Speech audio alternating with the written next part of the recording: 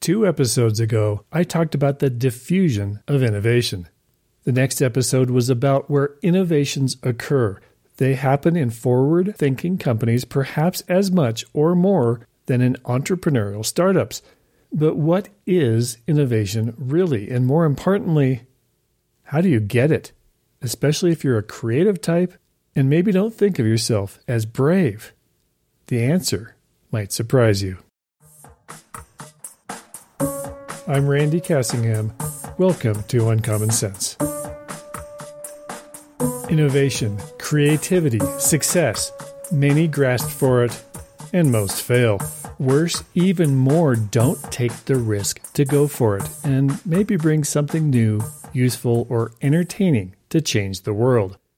Innovation means a new idea, creative thoughts, new imaginations in form of device or method, the application of better creative solutions that meet needs, whether that need was anticipated or not. The iPhone? That was an innovation, a creative solution that met a need, even though that need was not anticipated by the public at large. So that sounds great. How is it that only a small subset of people are brave enough to try? I think it's in part because they push away the very thing that enables it all. And I'm not the only one who thinks so. Brené Brown is a social researcher at the University of Houston. She began as one of the leading researchers of, get this, shame. She joked that if she didn't want to talk to her seatmate on an airplane, when they asked her what she did, she would reply, "I study shame. How about you?" Doesn't sound very exciting.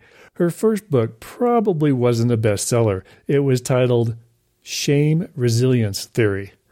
Don't worry, though. In addition to being a much sought-after public speaker, she now has 5 New York Times bestsellers under her belt because her research led her to some startling conclusions about something else: innovation, creativity, and change.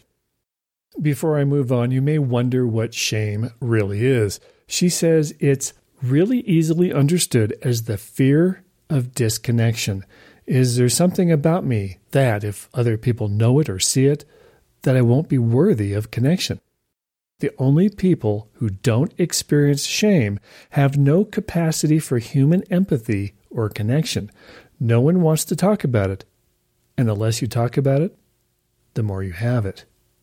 Intriguing, isn't it? By studying shame among hundreds and hundreds of people who had even let her read their journals, she had a revelation.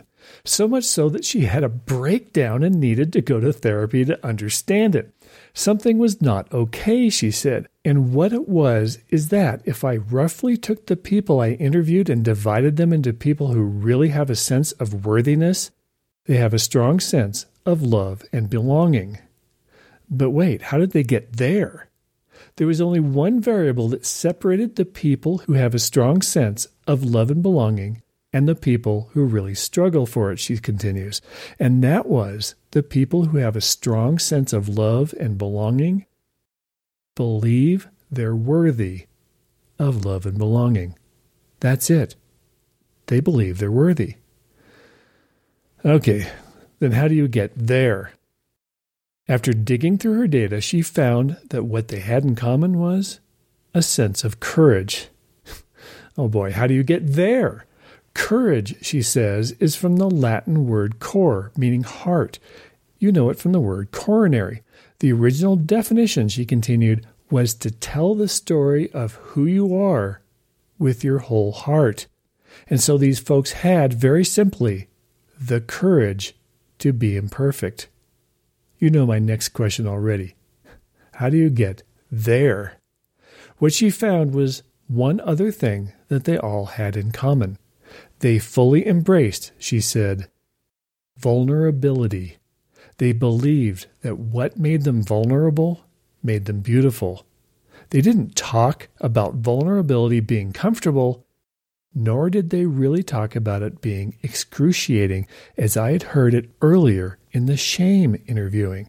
They just talked about it being necessary. They thought this was fundamental. That's when she had her breakdown and went to therapy because she couldn't believe what she was seeing in her data when she dived in. I could not believe I had pledged allegiance to research, she said, where our job, the definition of research is to control and predict, to study phenomena for the explicit reason to control and predict. And now my mission to control and predict had turned up the answer that the way to live is with vulnerability and to stop controlling and predicting. She realized that while vulnerability is the core of shame and fear and our struggle for worthiness, she found out also was the birthplace of joy, of creativity, of belonging, of love. These quotes are from her 2010 TED Talk, and I highly recommend you listen to the whole thing. There's a reason that it's one of the top 5 TED Talks ever in terms of views. That 20-minute talk has been viewed more than 45 million times. I'll embed it on the show page.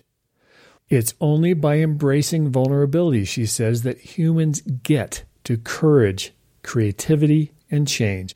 While Americans in particular think of vulnerability as a weakness, the truth is it's the key to strength and innovation and creativity and success.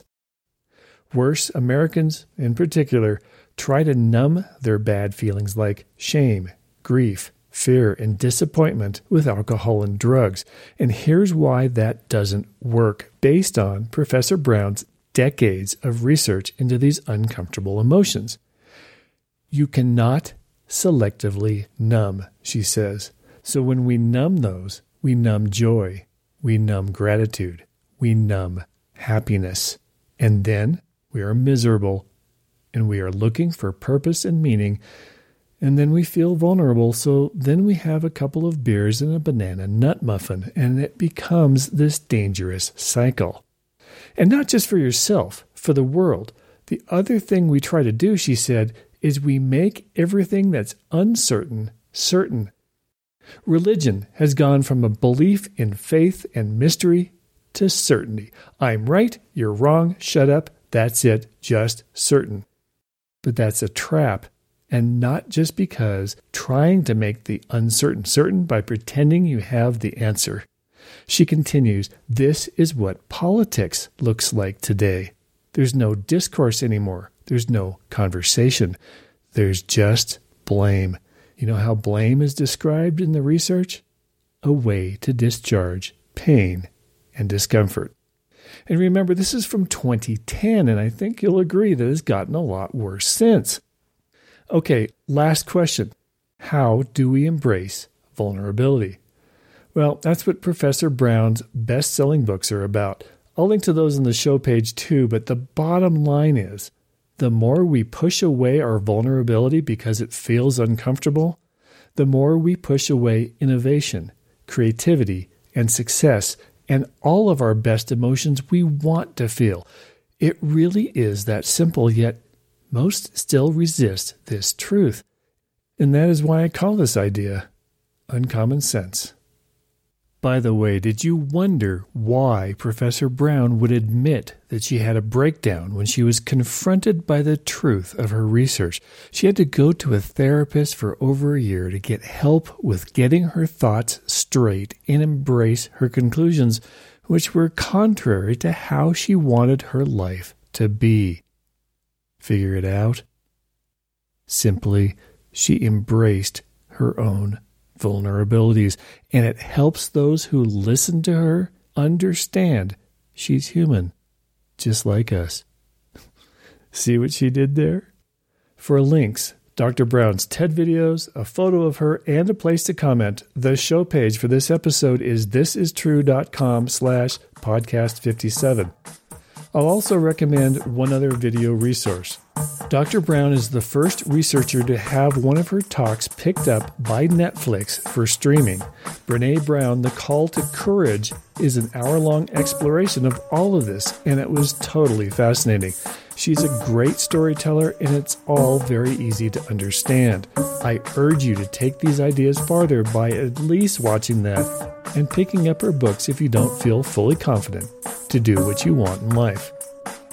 And maybe listen to this episode a few more times to fully absorb it. There's a lot packed into these 10 minutes. I'm Randy Cassingham, and I'll talk at you later.